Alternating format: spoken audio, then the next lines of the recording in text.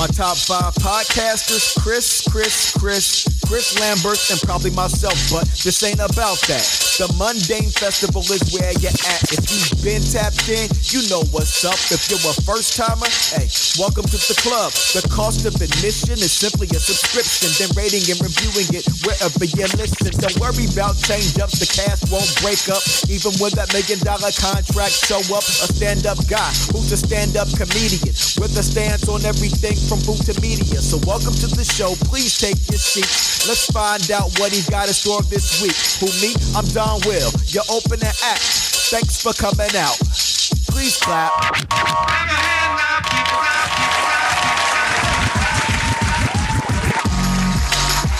The Mundane Festival with your host, Chris Lambert.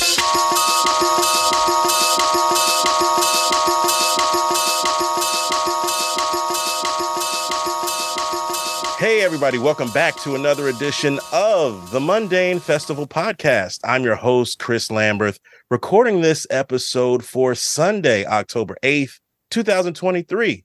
Remember, as always, you can subscribe to the show on your favorite podcast listening apparatus. If you're really into this thing, go over to Apple Podcasts or wherever you listen. Give this show a 5-star review. Let everybody know why you like it, because it's simply the right thing to do. And if you would like to take your love and appreciation of this show to an even deeper level, go over to patreon.com/Mundane Festival and subscribe. It's $3 a month for hours and hours and hours of bonus content. This is episode 679, I think. And I'm not alone. I have a very special guest. It's their first time on the show. I have the very lovely and talented Molly Brenner on the show. How are you, Molly? I'm good. Thanks so much for having me. You know, I'm happy you're here. Super excited. We just met not too long ago at QED, and I don't mean to start off so serious with this podcast, but I know it's been about a week or so. I want to get your thoughts on this. Do you remember where you were when you found out that Taylor Swift was at Travis Kelce's game last week? I actually don't follow Taylor Swift news as much as some other people do. I also don't follow football. Is that the... You don't strike me, but it seems like it's everywhere. It seems like we've been inundated with Taylor Swift and Travis Kelce news. I just figured I'd see what you thought about it. Wait, this is so embarrassing. You're gonna have to catch me up. So Taylor Swift is dating Travis Kelce, who is a football player. Yes. Wow. You are an artist. Okay. I live under a rock a little bit. You are a Brooklyn artist. Okay. I know less about football or Taylor Swift. That's totally fine. Because it doesn't. I so following you on Instagram, looking at your stories. I think you were at were you at a Dirty Projector show? Was that you? I was. Yeah, I know. Okay. I really fit. I don't know what stereotype it is, but I fit it. Yeah. Oh, no, I don't know. I'm not sure what that is. I just know I know of them. And I know that one of the guys used to be in Vampire Weekend. Oh, really? And he's the brother of a filmmaker that did one of my favorite movies in the last 10 or so years. Sound of My Voice. Is it I know Zal Batmanglij. Is he still with is his brother still with them? Oh, I don't know. Now you're making me sound dumb. Was just one guy and then some women who kind of rotate in and out. Oh, really? Okay. I'm not sure. I know that there's one main guy. Oh, sure. I thought this dude, let me look him up. I do this on the podcast sometimes. One guy, so it says, I guess maybe he's there's the main guy, David Longstreth. Yes, yeah, that guy. And then I guess he has people that do stuff with him. Yeah. Okay, Ezra Koenig, who is also, I think, from Vampire Weekend. My rock knowledge isn't that huge. My favorite people on that scene, my favorite artist is post to 2000s would be Saint Vincent, Annie Oh, Clark. I love St. Vincent. Yeah, Shalewa Sharp and I have dedicated a couple of episodes talking about her stuff. She's so cool. She is, yeah. She's the best. The last time I saw her was at King's Theater, and that was my first and only time at King's Theater in Brooklyn. And I didn't really like Mass Seduction as much as her other stuff, but I still had this like crazy like Nirvana moment while she was playing. I was just like, "Oh my God." But yeah, you don't strike me as that type of a Taylor Swift person, but I think she's dating this dude, possibly Travis Kelce, who's a famous football player. Does he play for the Chiefs? Yes, he does. Okay, so I have picked up some knowledge. Okay. Yeah. This is the first athlete she's dated, right? I think so. Yeah. I don't know that. Finds boyfriends so quickly. Yeah. Like she's like never single. Is it hard for you to find boyfriends, or is that why you say definitely harder than it seems to be for her? Oh, well, she's a multi-platinum. You're a talented comedian and actor, so I know, yeah. I wish it was worth more. You know what? I wish it was worth more too. I went on a date with a woman a couple weeks ago, and we were having fun. We were hanging out, and she looked at my Instagram and she was like, "I have more followers than you." I was like, "Well, I was like, I'm still good." Oh also, my God. she doesn't know that, like, because when you see a comedian's Instagram, Yeah, and if they have very few followers, that means that like they're either really good. Like sometimes like the really great comedians like have very few followers. yeah. I tried to adopt know it. that. It was so funny because she was just like, I have more. I was like, yeah, but you're really beautiful, and you have, I don't know what, you have a day job, but it's like you're really pretty. I'm funny, but it's like it was just funny to me where she was just like, I have more followers than you.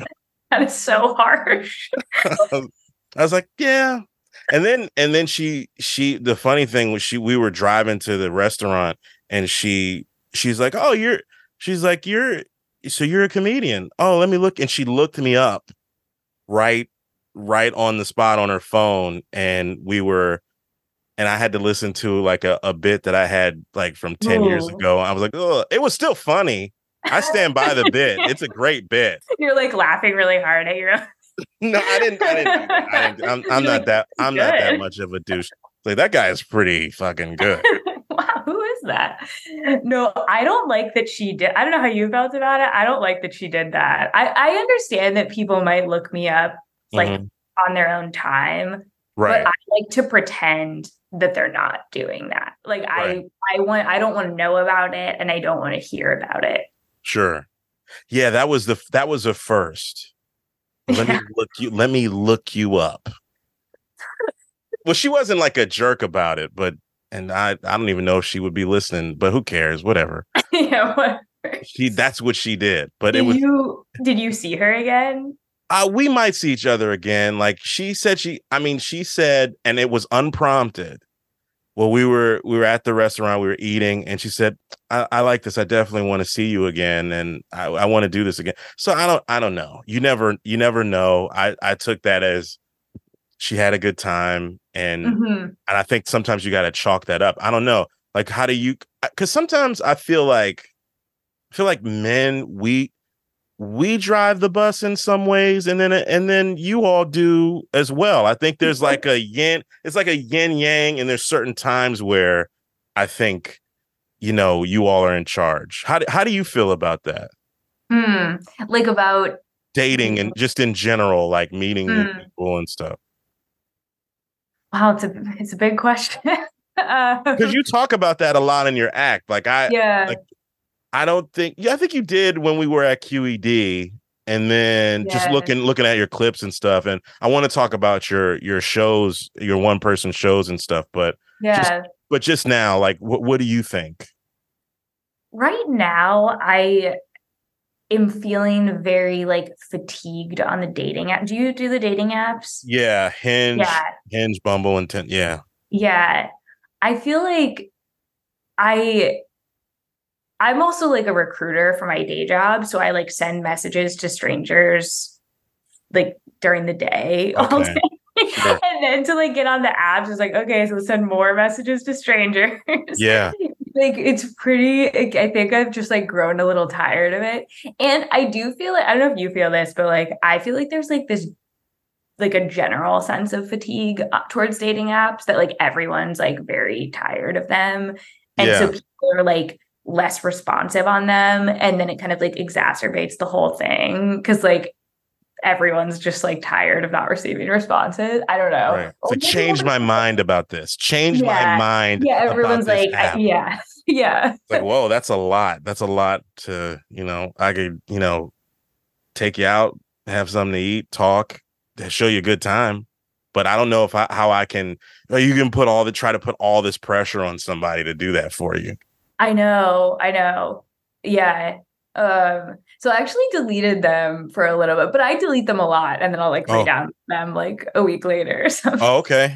Okay. So yeah, I guess that's where I'm at is I'm like fatigued on the apps, but then it's like what I like about the apps is like they give you that sense of control of like, okay, I want to meet someone, like all I have to do is like pull out my phone and like send messages. Mm-hmm.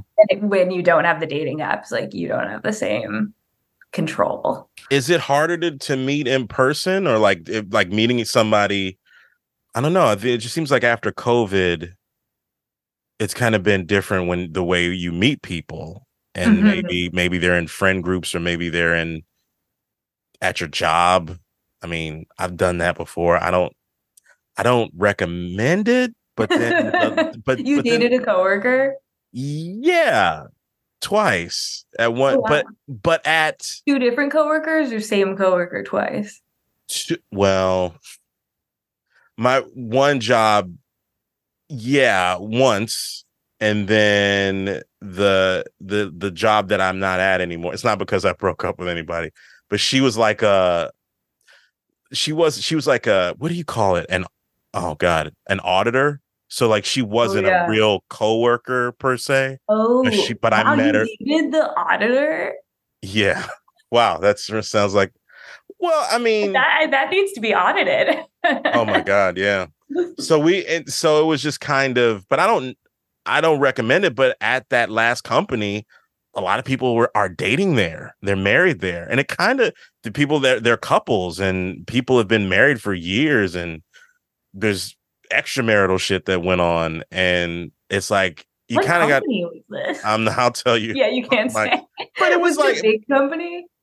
not really, like a mid-sized company. Really, So that really. everybody's like pairing off in the Yeah, everybody, you're like it's like musical chairs. like the Branch Davidian of corporate America. Anyway, Yeah. but no,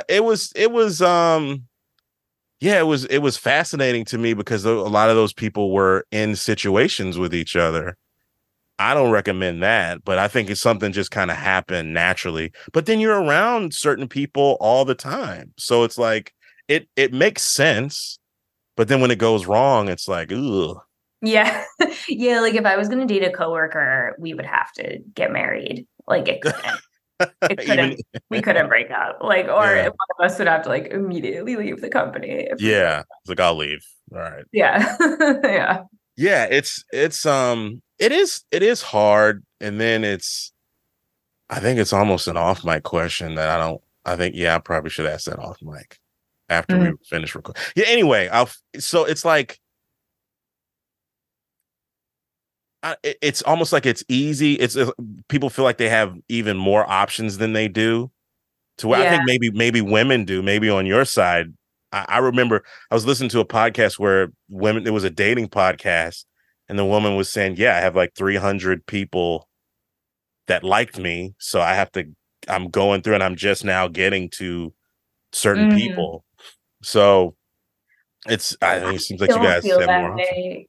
I guess I feel like, well, in New York, I think that there are more women than men. Mm-hmm. And then I also feel like this might just be like an idea in my head. I think it is true. I feel like fewer men are like looking for a long-term relationship Hmm. than than there are women who are looking for a long-term relationship.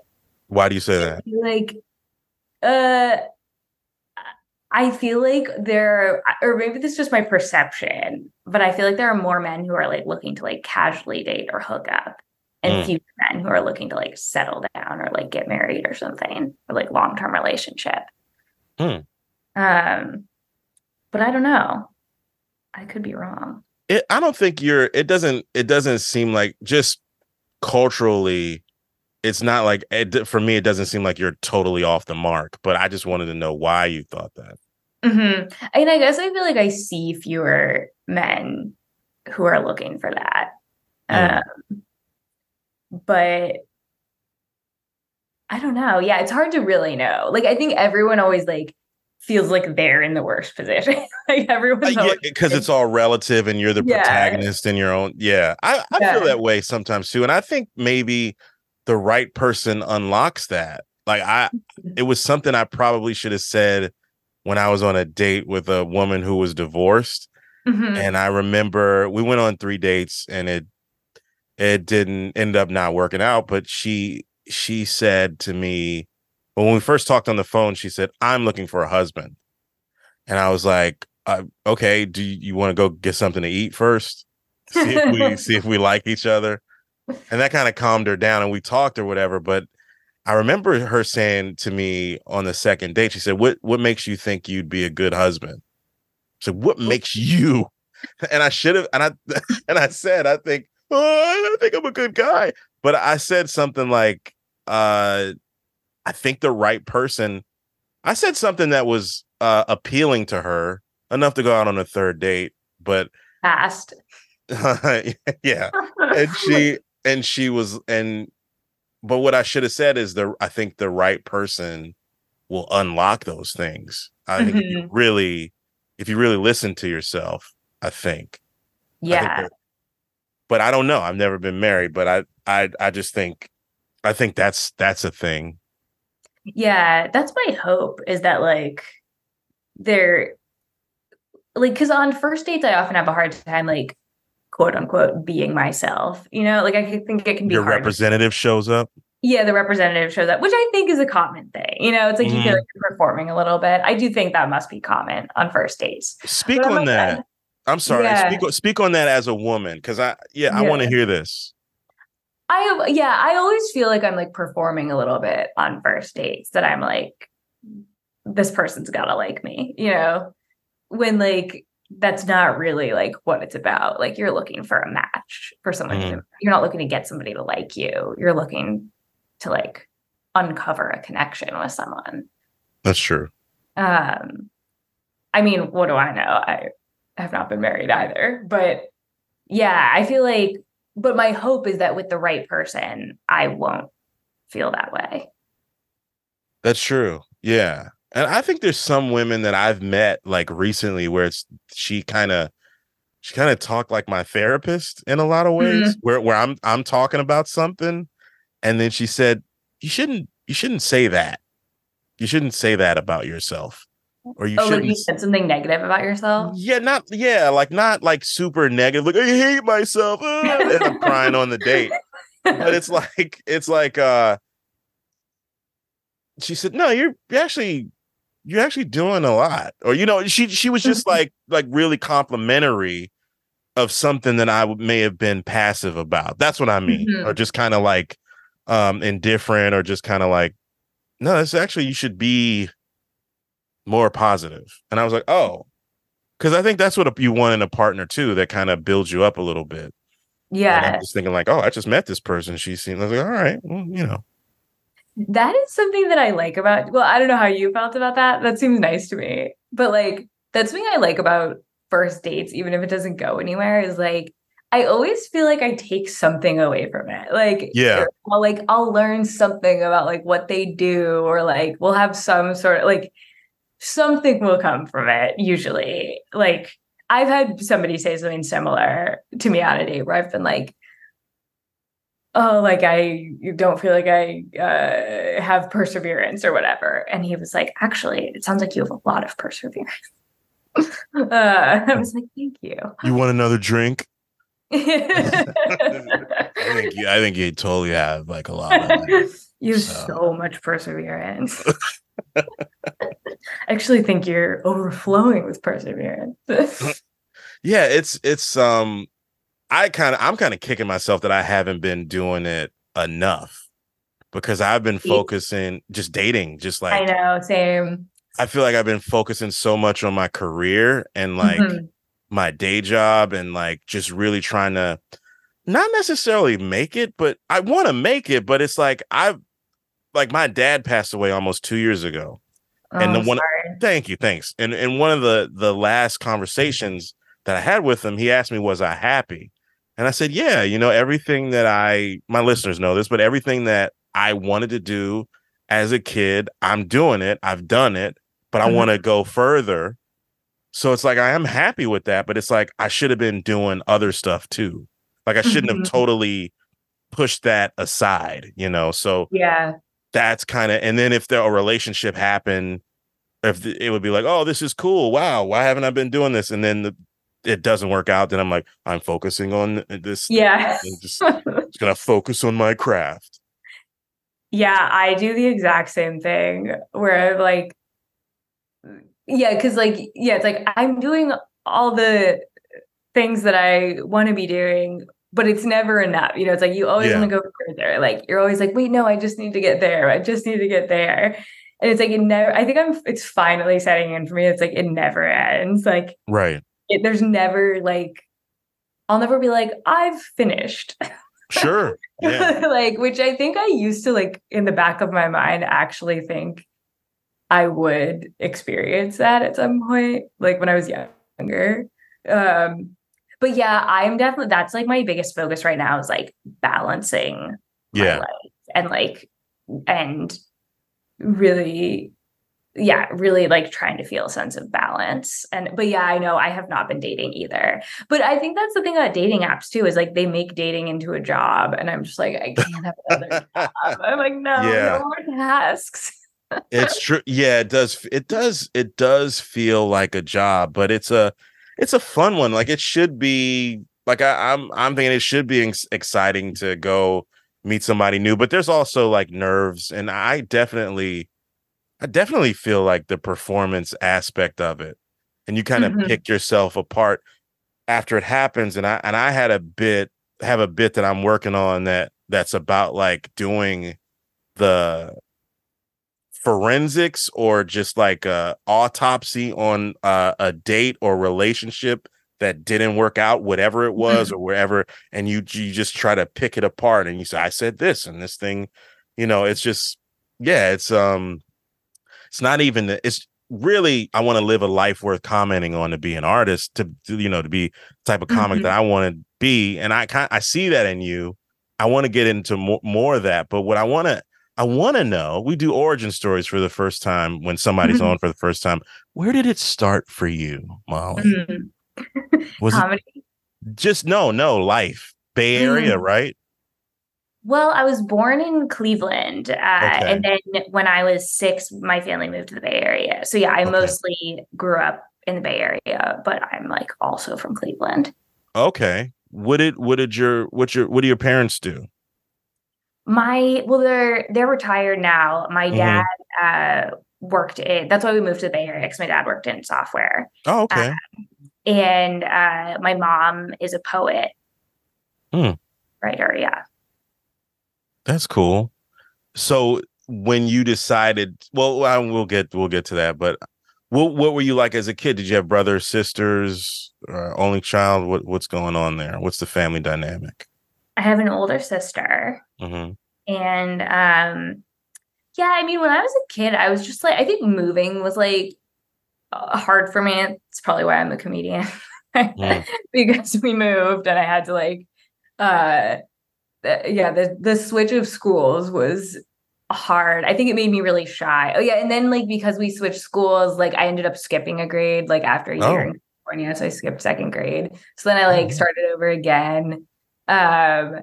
So I think that made me really shy. I was just like very shy and quiet as a kid. So yeah, I didn't start doing comedy until like a couple years after college. I like never would have.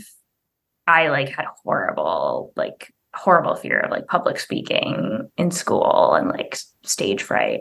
So college and also like I mean, I've seen your web series, your human resources, and your act, like even just Thanks for watching. It's really good. I'm not blowing smoke up your ass. It's good.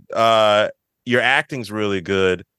Did you do that in elementary school, junior high, high school? Any plays?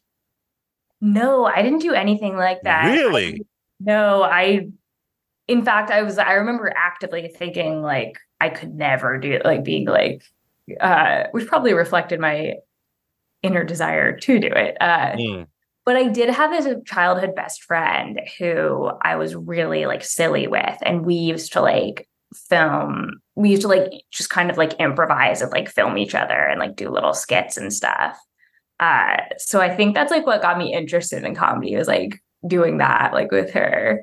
But no, mostly I was a dancer growing up. I was a mediocre dancer growing up. Like ballet or what kind of? Yeah, ballet, jazz, lyrical. In college, I did like, very like modern dance too. Where'd you go to college? Vassar College. Okay. Oh, in Poughkeepsie. Yeah. That's right. It is in Poughkeepsie. Have you ever done Laugh It Up in Poughkeepsie? No, I haven't even heard of it actually. Really? It's fun. It's a fun club. It's we'll talk about it another time. Yeah. But okay. Yeah. So did you study dance there or? I just like, I was in the dance company there. I was one of the worst members in Vassar Repertory Dance Theater. Why do you say that? Why do you say that? I was like in the back I was cast in like very few pieces and I was like in the back. I couldn't like count music. Like I just had a really hard time like counting. I now know that I probably have ADHD. I think that may have like affected my ability to like learn the choreography and like stay on the music looking back now. But I mean, that was part of shyness too. I was just like very, very shy. But I did love dance. I just had a hard time like doing it under pressure. Sure. Yeah. Well, because the acting, like I just noticing, like I think I might have seen Human Resources first, and you had Anna Suzuki in there, which she's Love really her. Terrific. Yeah. I think that might be my favorite one. That might be my favorite episode. Anyway, everybody watch Molly's YouTube channel, Human Resources. I noticed one of your act outs that was really good. It was about the getting an orgasm from a guy and not lying about it. Oh, don't fake it. Yeah, don't fake the orgasm. And it's just like those act outs were really strong.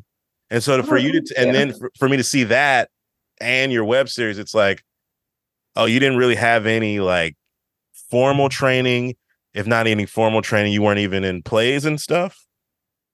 No, I was never in plays. After college, like a year or two after college, I started doing improv. That's like what I was like a hardcore improviser. Where'd you study? I started in Boston. I lived in Boston or in Cambridge after college. So I started at Improv Boston and I did it there for a while. And then I moved to New York after like a couple of years there. But I was like super into improv. So I guess and then I took a couple acting classes like around that time. Okay. So you definitely got your chops from somewhere. Okay. not like me who's in debt for all this shit. Oh yeah, you went to school for acting, right? Yeah. Yeah. I went. I still had the talent though, but I just went. Yeah, It was just the a lot of people that I had liked, admired, had gone to postgraduate school, and I figured I wanted to be like, if I got in front of these people one day, that I wouldn't poop the bed, yeah, where it's like, it's not gonna be my fault this shit doesn't work, yeah, you know. And so yeah, it helped me grow up in a lot of ways too, because my undergrad was 90 minutes from my parents. And then I moved to Chicago.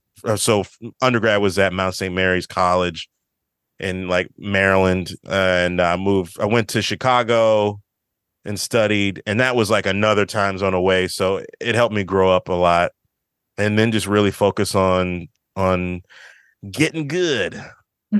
yeah, And yeah, and and then for the first time, really, I don't know if I've ever said this on the show, but I probably have. It's been 10 years since doing this shit. But like being around people that like to do the same thing that I like to do, that shared the same interest. So it was really, I mean, I remember being in school, in college, undergrad, with other people in the drama club, the upperclassmen, like, hey, what are you going to do when you leave? Are you going to move to New York or LA? Like, I'm going to work at my dad's restaurant. I was like, oh, all right.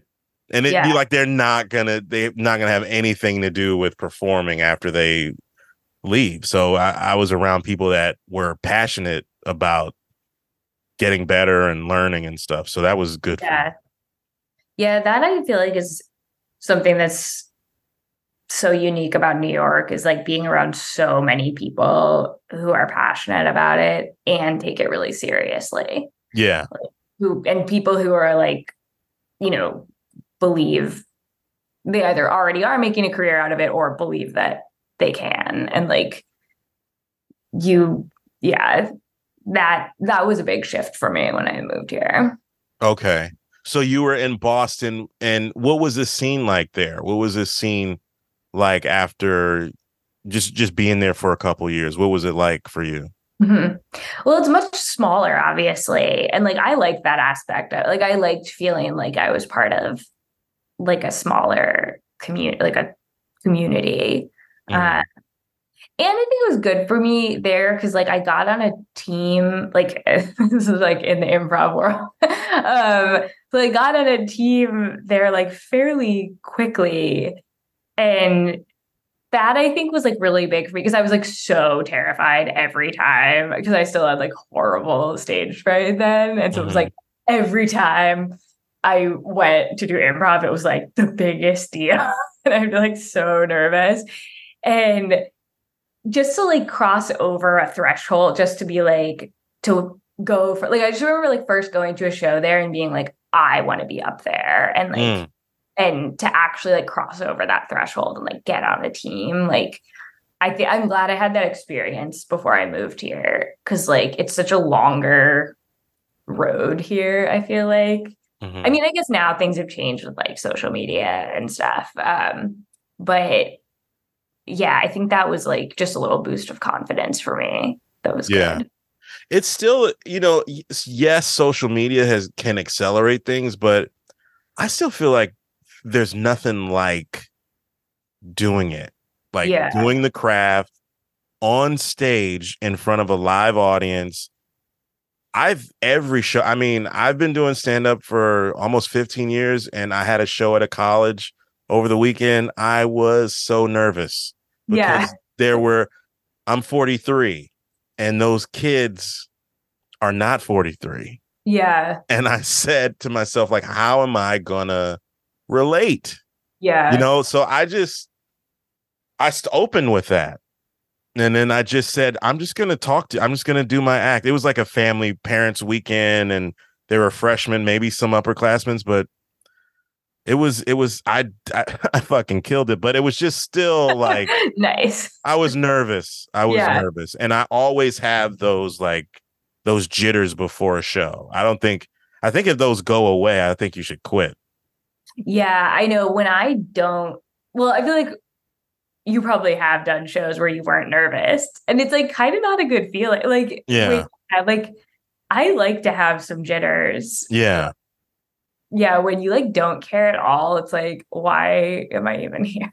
Like, yeah, like it's like it's all it's like, and it's also the thing of not caring in the right way. Like you want to do it, you want to do a good job. It's like it's the butterflies, just the anxiety, just not necessarily, oh my God, I'm gonna, but it's just that anticipation about, I mean, it's what like it's like you come alive because I know, like you, I know in your act, you talk a little bit on your TikTok, you talk about having a day job and what that is, what it can be. And then to try to be excellent for the 15 or the 45 minutes or an hour, however you're on stage, whatever length, is that striving to be excellent, you know? yeah. Yeah, that's something that I like struggle with because striving too much to be excellent can like that is usually the thing that'll make me worse. Ooh, Um, yeah, yeah. because like it's not good when like the goal is to like be excellent. Like the goal is to like get better. It's like hone your Sure. craft or whatever. But it's like whenever I'm like striving for greatness, it's always been like very bad. That's when I come up with like my worst idea. Yeah. But yeah, but at the same time, it's like it's very exciting to like have something that you like care about getting really good at. Yes. And I know, like years ago and on the scene, and I noticed like coming up because I started in New York, and it was just like this thing where it's like, oh, I don't care. I don't care. Yeah. Like to try to act like you don't care with your act. It's like, to me, it's like, are you serious? Like Yeah. it's not like I'm not, I want to do well. I want to kill, but I want to make sure I execute. I mean, I think I'm a theater person, so it's like you have your script and you're trying to fulfill the given circumstances and fulfill the demands that your character has. And even it's just even with stand up, it's a different, you're trying to fulfill the demands of your text. Mm-hmm. And that's what I'm trying to do. It's like, yeah, you want to be great, but it's like you have to you got to give a shit. Mm-hmm. You Yeah. know, that never, what is it? Is it jived with me? That kind of movement where some people, I don't know if you encountered that, but where people just like, I don't care. I'll bring my notes on. I mean, if you guys laugh, whatever. Yeah. Some of that was in the Brooklyn scene, um, early on, like a long time ago. I don't know if it is now. I'm in Brooklyn more. It didn't seem like it when I did your show last month. Seemed like Yeah. everybody kind of gave a shit. Yeah. Definitely as an audience member, like when I talk about this with my friend a lot, that's like whenever I feel like my time is being disrespected, like no matter, like, it can look at it can take on a lot of different forms. But when I feel like when I'm like, when my time's being wasted, I'm like, what are you doing?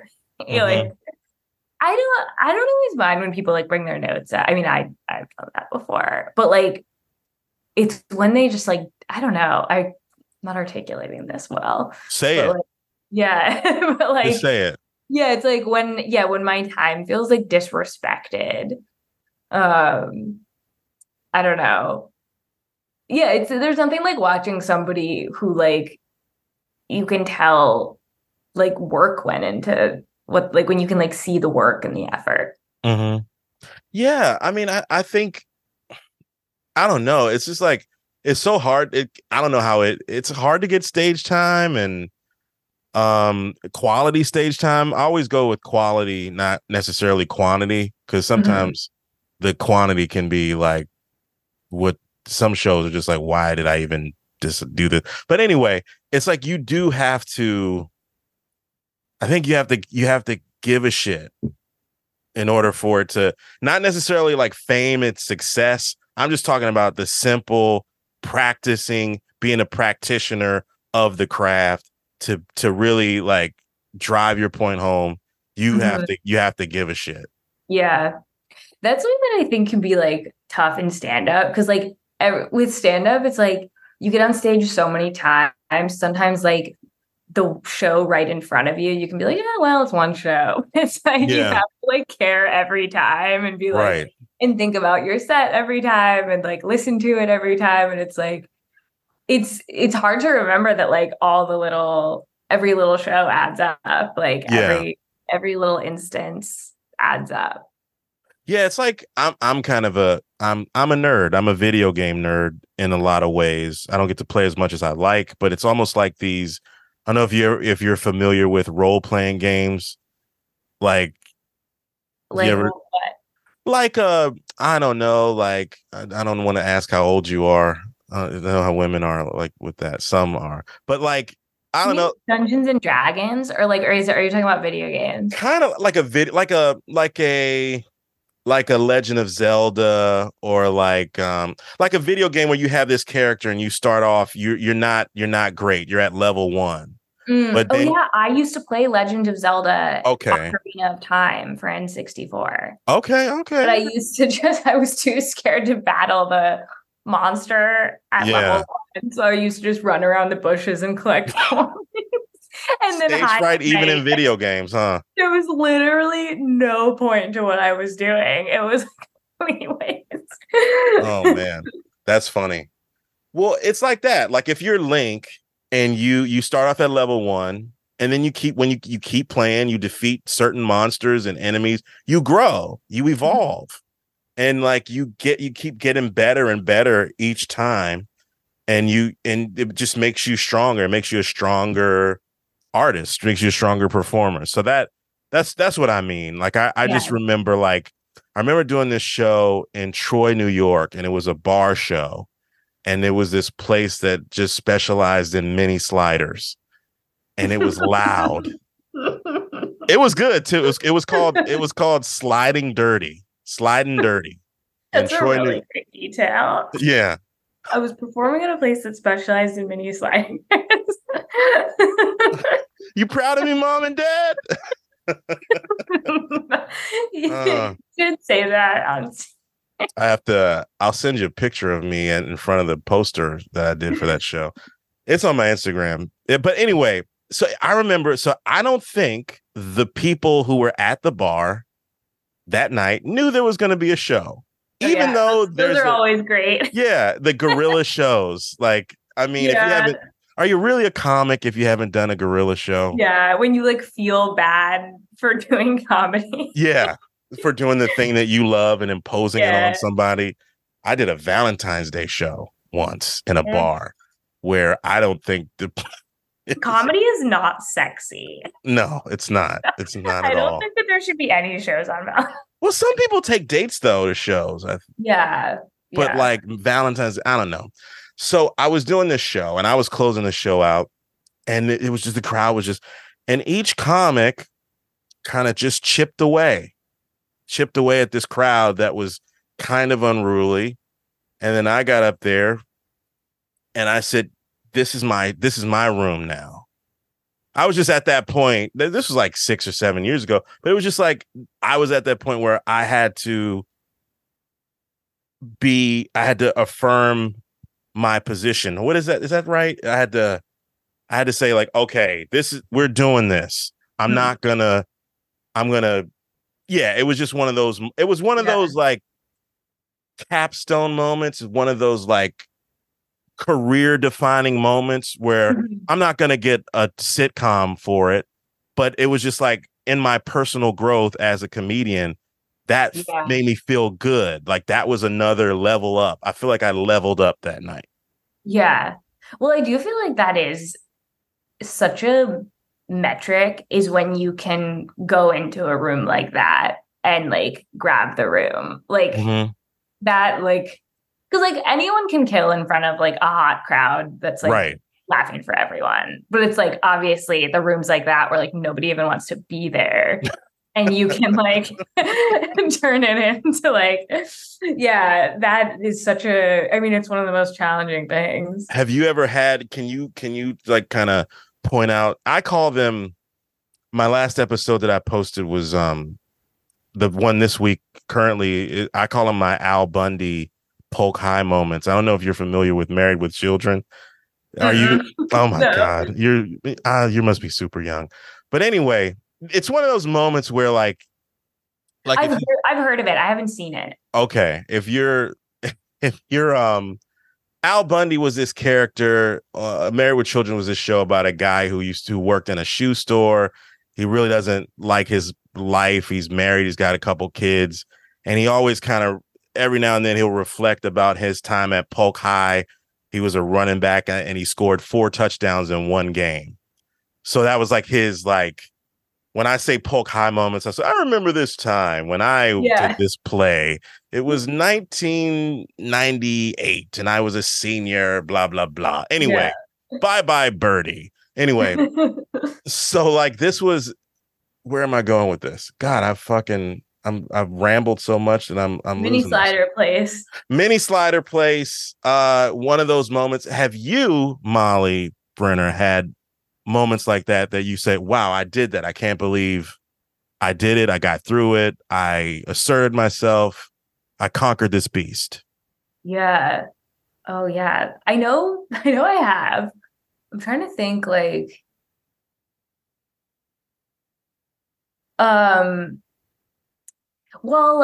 my this is like early on.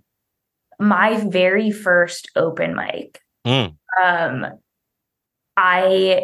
this is back when I had horrible stage fright. I took a stand-up class when I lived in Boston. That was like how I started stand-up. Okay. And so we had to like write 5 minutes for the class. And the teacher was like, you have to go to an open. We were doing the final class showcase. And he was like, you have to go to an open mic at least once before the showcase. And so I like went to this open mic but I went to this one that was like, it was like endless. Like they didn't cap the list. Oh God. And the teacher said, he was like, if you can make it through this open mic, like you can make it through anything. He was like, it's really hard. And I don't know why I went to it, but I went to it. And like, so I was so far down the list. So I had to like sit there for hours, like terrified. Like I was like shaking. I thought about leaving. Like it was like just really high, like very intense nerves. And everyone's bombing. So like I watched people bomb for like hours. Mm-hmm. It was like so awful. And it was also one of those mics where like there were like really like offensive comedians that were just like saying things. We were just like, oh my God, like you need help. Like, sure. And then I like went up and I just like did really well. Like I just remember like doing really well and like just being like shocked when my first joke landed. And it was just like a very like, I think it like gave me the confidence to like keep going. I think if like my first experience of doing it hadn't gone well, I don't know if I would have kept performing. Yeah, no, that's real. I mean, I think my first open mic was, I think it was at New York Comedy Club. No, it was it was at this place called Comics that doesn't exist anymore. It was on 14th and 9th in Meatpacking. And they had the headliner showroom. And then they had like this basement room next to the bathroom. And then that's where the open mics were every week. And I did that one. And it was like, I did all right. Yeah. And I won the little raffle and they were like, oh, you should come back. So yeah. Yeah. You got any other ones? When I first wrote a solo show, I wrote a show about how I had never had an orgasm. And that's where I wrote that joke for. This is I'm coming. Yeah, right? Or the first iteration was called Molly Brenner is not coming. Oh shit. Okay. Because I thankfully had to update it. Okay. But that was something that was like the first like longer like piece that I had written. Okay. And it was a half hour. And it was the first like that was like pretty early on in comedy. And so it was like more personal than like other stuff that I'd written and performed. And that was something that I was extremely nervous for too. And it went so well. And like, that was one of my favorite definitely one of my favorite comedy memories, and like also one of my favorite memories, period. And you took that around. You took that globally, right?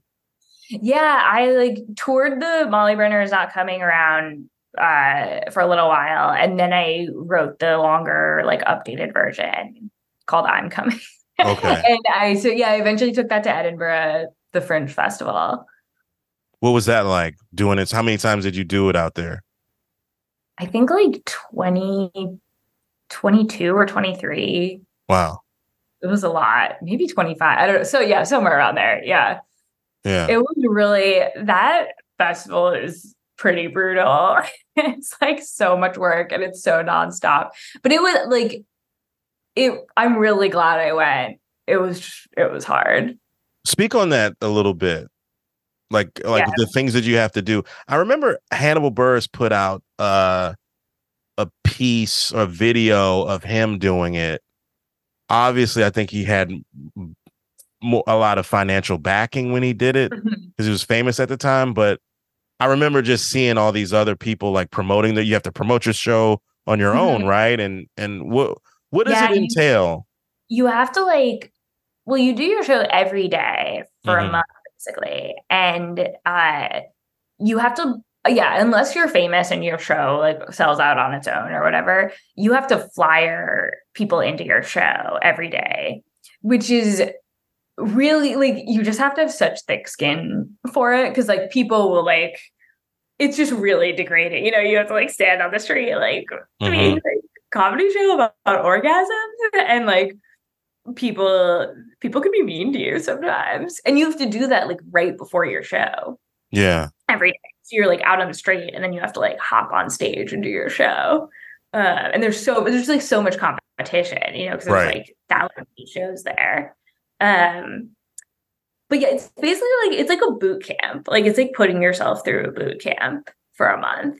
And again, you also are like getting reviewed. So you have to like, which like we as comics we don't usually read reviews of ourselves. Like unless you're famous and like, you know, like, and I don't know. So yeah, you have to like, and then you also get audience reviews. So yeah, it's just like, it's very like, it's like once it starts, it's like you're like on a roller coaster that you don't get off of for a month. Sure. So you come back battle tested. Yeah.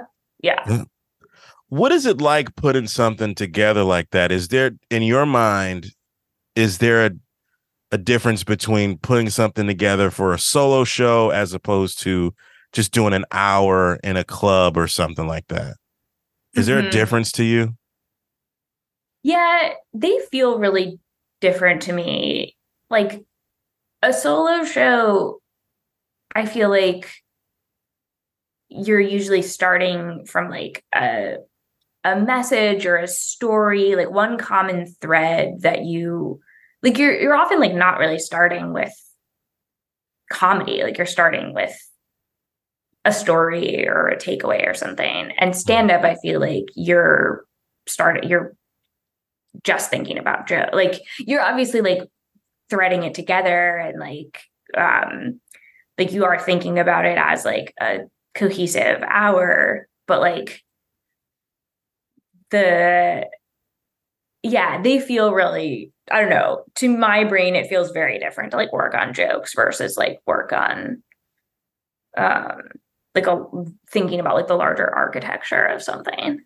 Yeah, because I was wondering about that, because like how do you determine what stays in, what stays out, and you're running? And I know you had, if I'd have known you earlier, I would have come to see Inhibited, which was your latest piece that you're working on, right?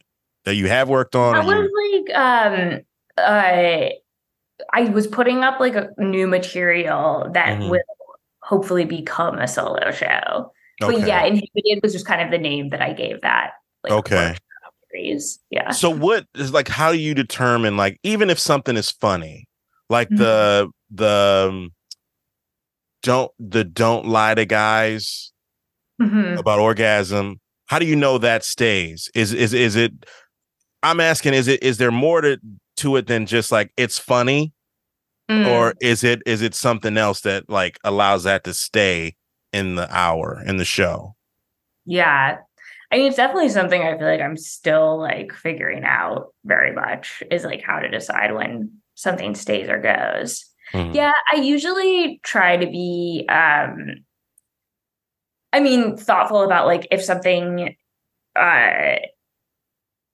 if it's like fits the theme, if it like fits the momentum, like, because I feel like with a solo show, like you have to kind of like keep it moving toward, the main event. And it's like with too many like tangents and like side jokes or whatever, you can kind of like confuse the audience or like kill the momentum. So I guess I try to like, think about that.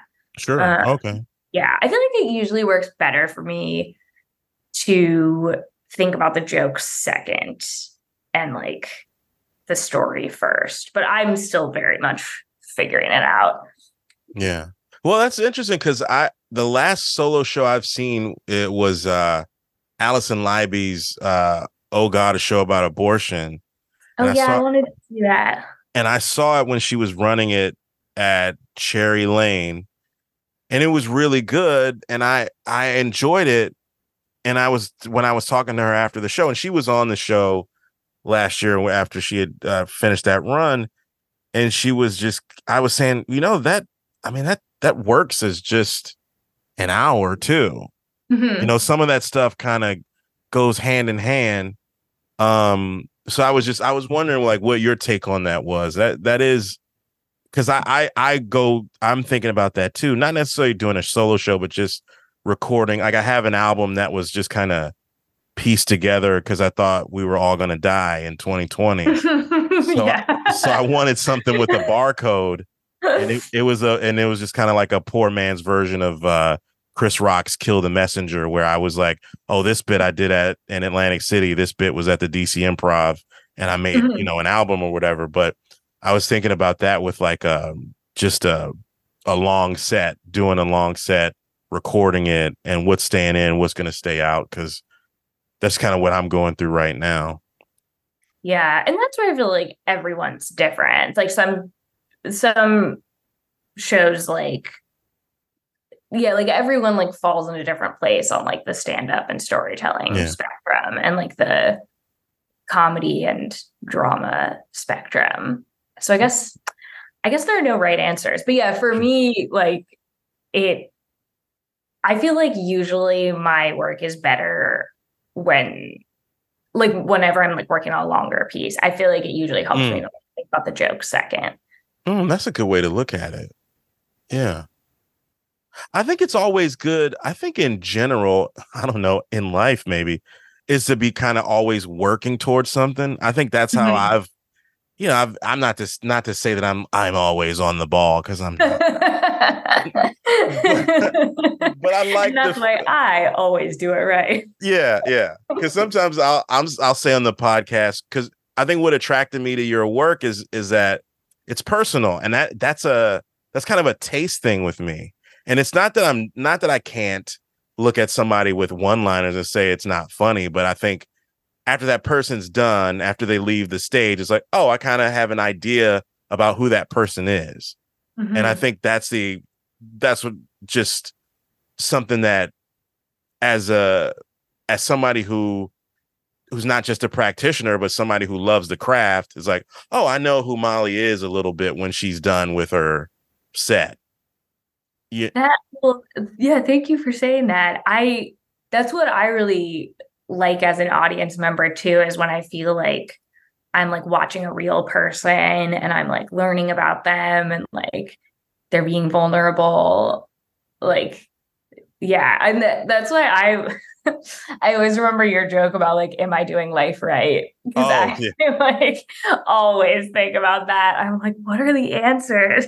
Like, am I what I'm doing right now? And I think that's what we do. Is sound like a douche, but fuck it. We do that as artists. We're constantly pondering these things. I remember like Mark Maron said one time, like, I have a hard time calling myself an artist. I'm like, you're a fucking artist, Mark. But I think that's just, I think we tend, as comedians, kind of tend to like downplay some of the stuff we do. But Mhm.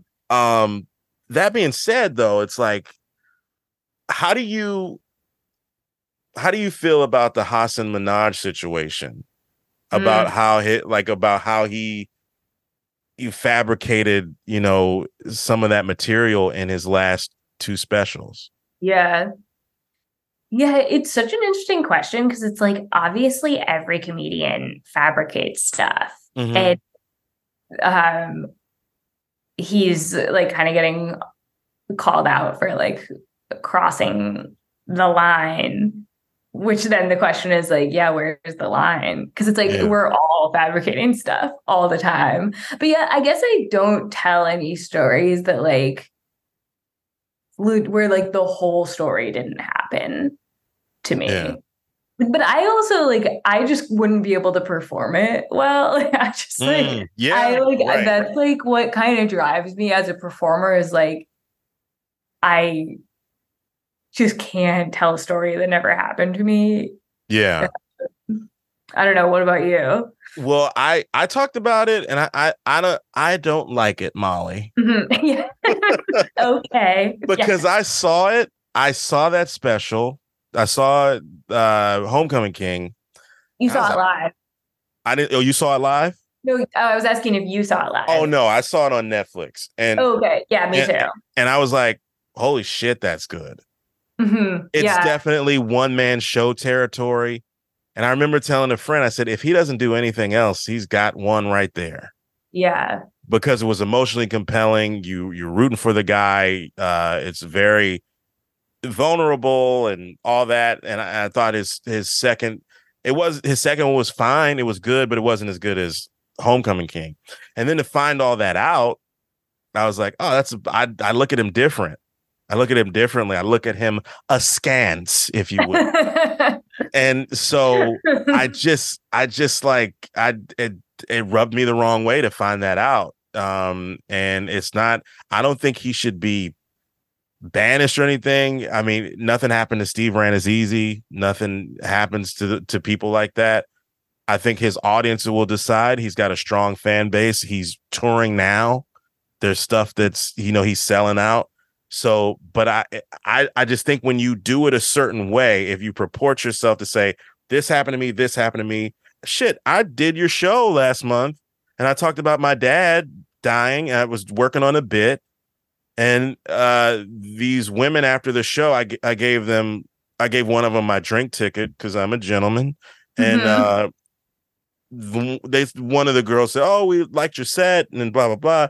And this lady said, oh, did your dad really die? I was and I said, no, he's totally alive. I was like, yeah, he died, he's gone. That's funny because I feel like some audience members assume that absolutely everything you say is true. And then Yeah. some audience members are like, did your dad really die? Yeah. And it's Like, like, why would you ever make up your dad dying? Like, yeah. why would you even be motivated to do that Yeah. material? I had a weird dream this morning about having Mexican food with him and my uncle, who died 8 months before he did. And I mean, like, it's like you can't. It's like, why would you lie about that? Yeah, there's just no reason. Yeah, Yeah. I mean, it's not like stupid audience member, but it's like, yeah, Yeah. like that's and that's why when I'll always say it douchey. I'll say the way I do comedy is, it's because it happened to me. Yeah. Like it's like I'm trying to, like with you, when I'm done with when I finish, I kind of got an idea of who that guy is, or that thing happened to Mhm. me. And like one of those like leveling up moments, because I think sometimes I think we want to connect. I think that's the thing that we Mhm. mostly want Yeah. to do. We I connect want with, like catharsis yeah. and connect. Yeah. Yeah. And so I was at Cobra Club a couple weeks ago, and I was working on some material, and I had fun. I had a good set. And I was like, okay. Cause like Bushwick, have you done Cobra Club? You probably did it before. I actually haven't. Okay. Did you do Live from Outer Space? Yes, Live from Outer Yeah, Space. Yeah. I haven't performed there in a long time. Okay, so I hadn't either. And it was, and so I was doing that show, and it was like Bushwick is like kind of those places where it's like that's the new Williamsburg now. It's like it's Yeah. crazy. It's young people, and to have those to connect with those young people by not trying to be that Steve Buscemi meme. It's like that felt good. That felt really good. Where it's like, okay, I'm on to something, and like that's what I mean. Where it's like if you're pulling something out of yourself, that's what you want. And for to find out that somebody who what we thought did a great job of mining his soul was just alive, and it's like as a fan I'm just like, damn, really? Yeah. It's like it's a level of fabrication that I imagine is rare. I guess now it also makes me wonder if there are other people with solo shows who are like, oh no, like, are they going to find out I made up all that stuff? And then if they're up for the Daily Show. Yeah. But I was going to ask you, because I was talking to someone a little while ago who I think read like Kevin Hart's book or something. And I guess, which I haven't read, but I guess in the book he talks about how when he was like earlier in comedy, he used to like fabricate whole story, like wild stories and like do really well with them or something. And then this comedian who was like more experienced than him was like, you need to stop doing that. And now I guess I'm butchering this story, but which I haven't even read myself, but I guess he like really believes in like, he only does like true material, like everything true, like real names. Like this, this might not be an accurate representation of this book, but like, what do you think of that? Of like the flip side of like, everything has to be true. Like not changing names and like stuff like that. Like, do you think that there's, I've done I've done the change names before, but the story actually like if it's a this dating bit that I have, like the person, I think I used to do the name of the guy who set me up on a blind date, but then I've since taken that out, and the woman's name I don't say because I kind of don't remember now. But so I know it's not the name that I use isn't her name. So stuff like that, but like holding on to the emotional core of something like that's gonna, I hope, be there. And then I've done stuff that's silly. I'm not like all the time I'm mining my soul and I'm pulling my guts out. No, it's not. I'm not doing that, but it's like I don't purport myself to be I am this person and this is who I am. And I've never, all these things are true, but it's a taste thing. But the Kevin Hart, for as far as Kevin Hart, like he's reached more of his success by, as far as like specials are concerned, getting the result of telling his story, telling stuff that actually happened to him makes him more relatable. Even though he is this rock star comedian, he's still, what I do like about him, he's still like one of those dudes. I think you kind of see it. He talks about it in his stand-up a lot too, but just where he isn't afraid to be low status. Like as far as like being the butt of a joke, or where, like to admit failure, if you will. Yeah. Whether that's on screen, like in a movie, or on stage, he's kind of fearless in that regard. Like a Maria Bamford is like a prime example of just somebody who is like an alien when it comes to putting your guts and your soul on stage. I don't think she's a one of one, and there's a level of courageousness that she has that Pryor had. So that's what I'm attracted to, and that's kind of like the realm I'm trying to go in. Yeah. There's a balance. There's a balance with it. Like some people I do wonder like if they ever struggle with like regretting having said so, because like when I was doing my orgasm show, or during like the quarantine, I I was like overcome with embarrassment about the show. And I think, I mean, I guess it is a common thing when you're like a little earlier in comedy, you do tend to overshare Sure. more maybe. I mean, it's kind of like the craft of oversharing a little bit, but I think I kind of overshared things that I then regretted. Yeah.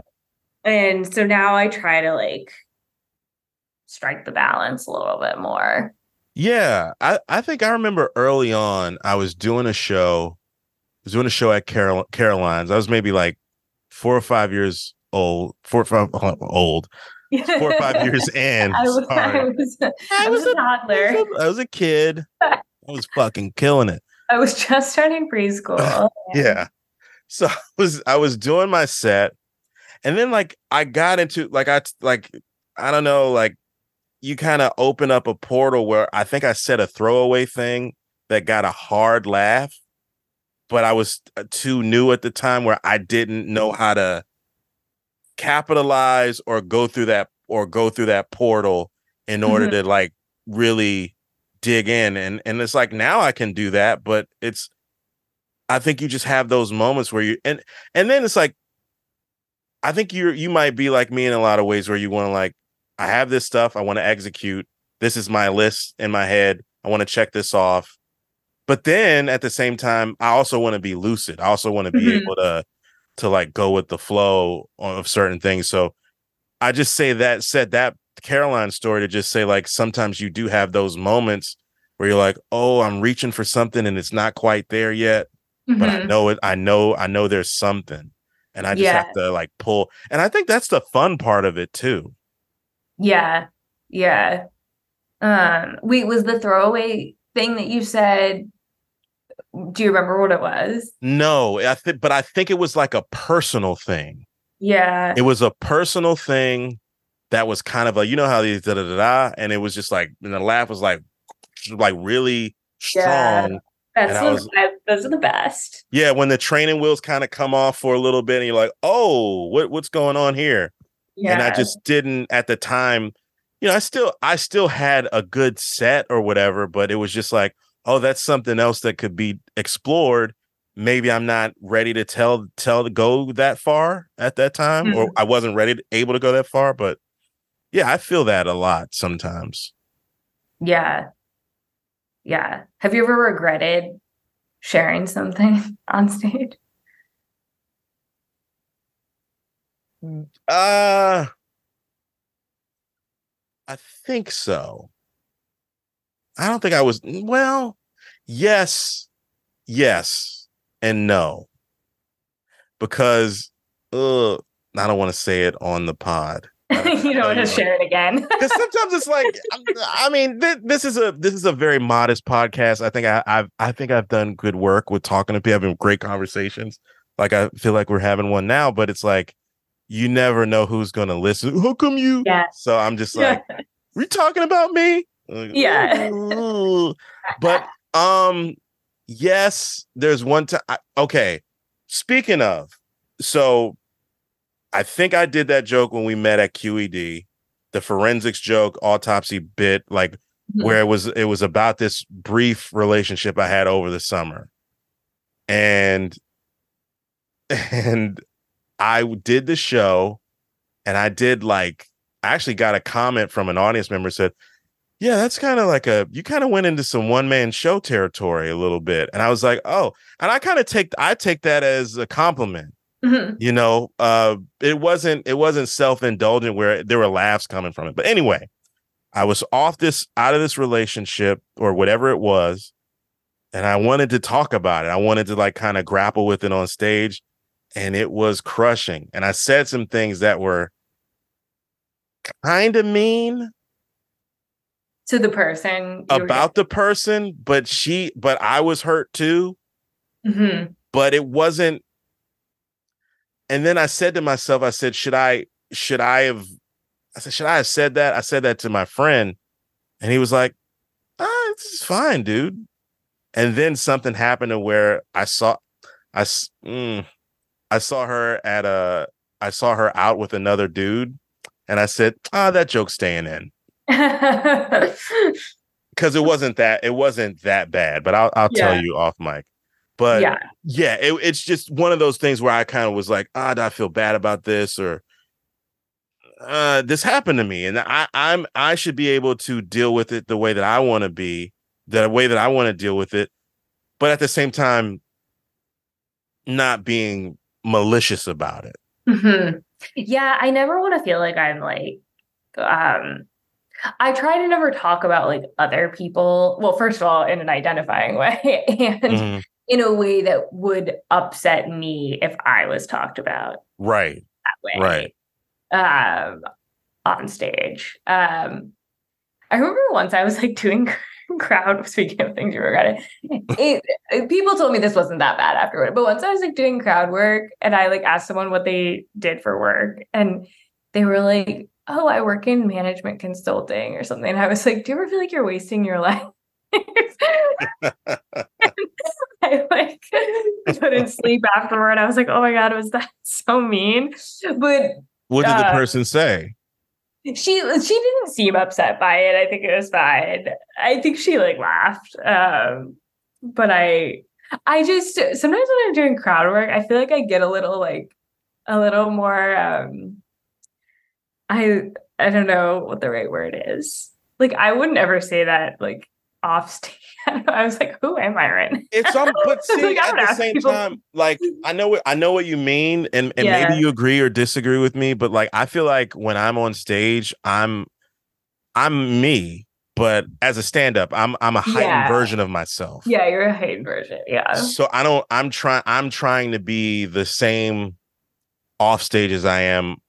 The same on stage as I am off, to be like a conversationalist, but there is a performance that's happening. Yeah. So that's you. I mean, I would say you give yourself a little more credit. It's almost like some fight or flight shit. Yeah.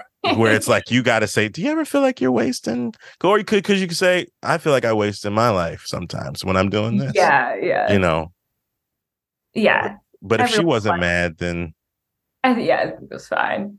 Everyone questions if they're wasting their life sometimes. Yeah. Like that life, am I doing life right? I asked that on Saturday. I did that bit on Saturday, and people were like, yeah, you know, so. Yeah, I feel like everybody questions that. Yeah. Well, I know you have to go. You have to come back, Molly. Yeah, I'd love to come back. I'm not going to put the pressure. You have to come back. But I know we kind of have an out, and you have somewhere to be. Plug some stuff. You got a lot going on. Plug some things.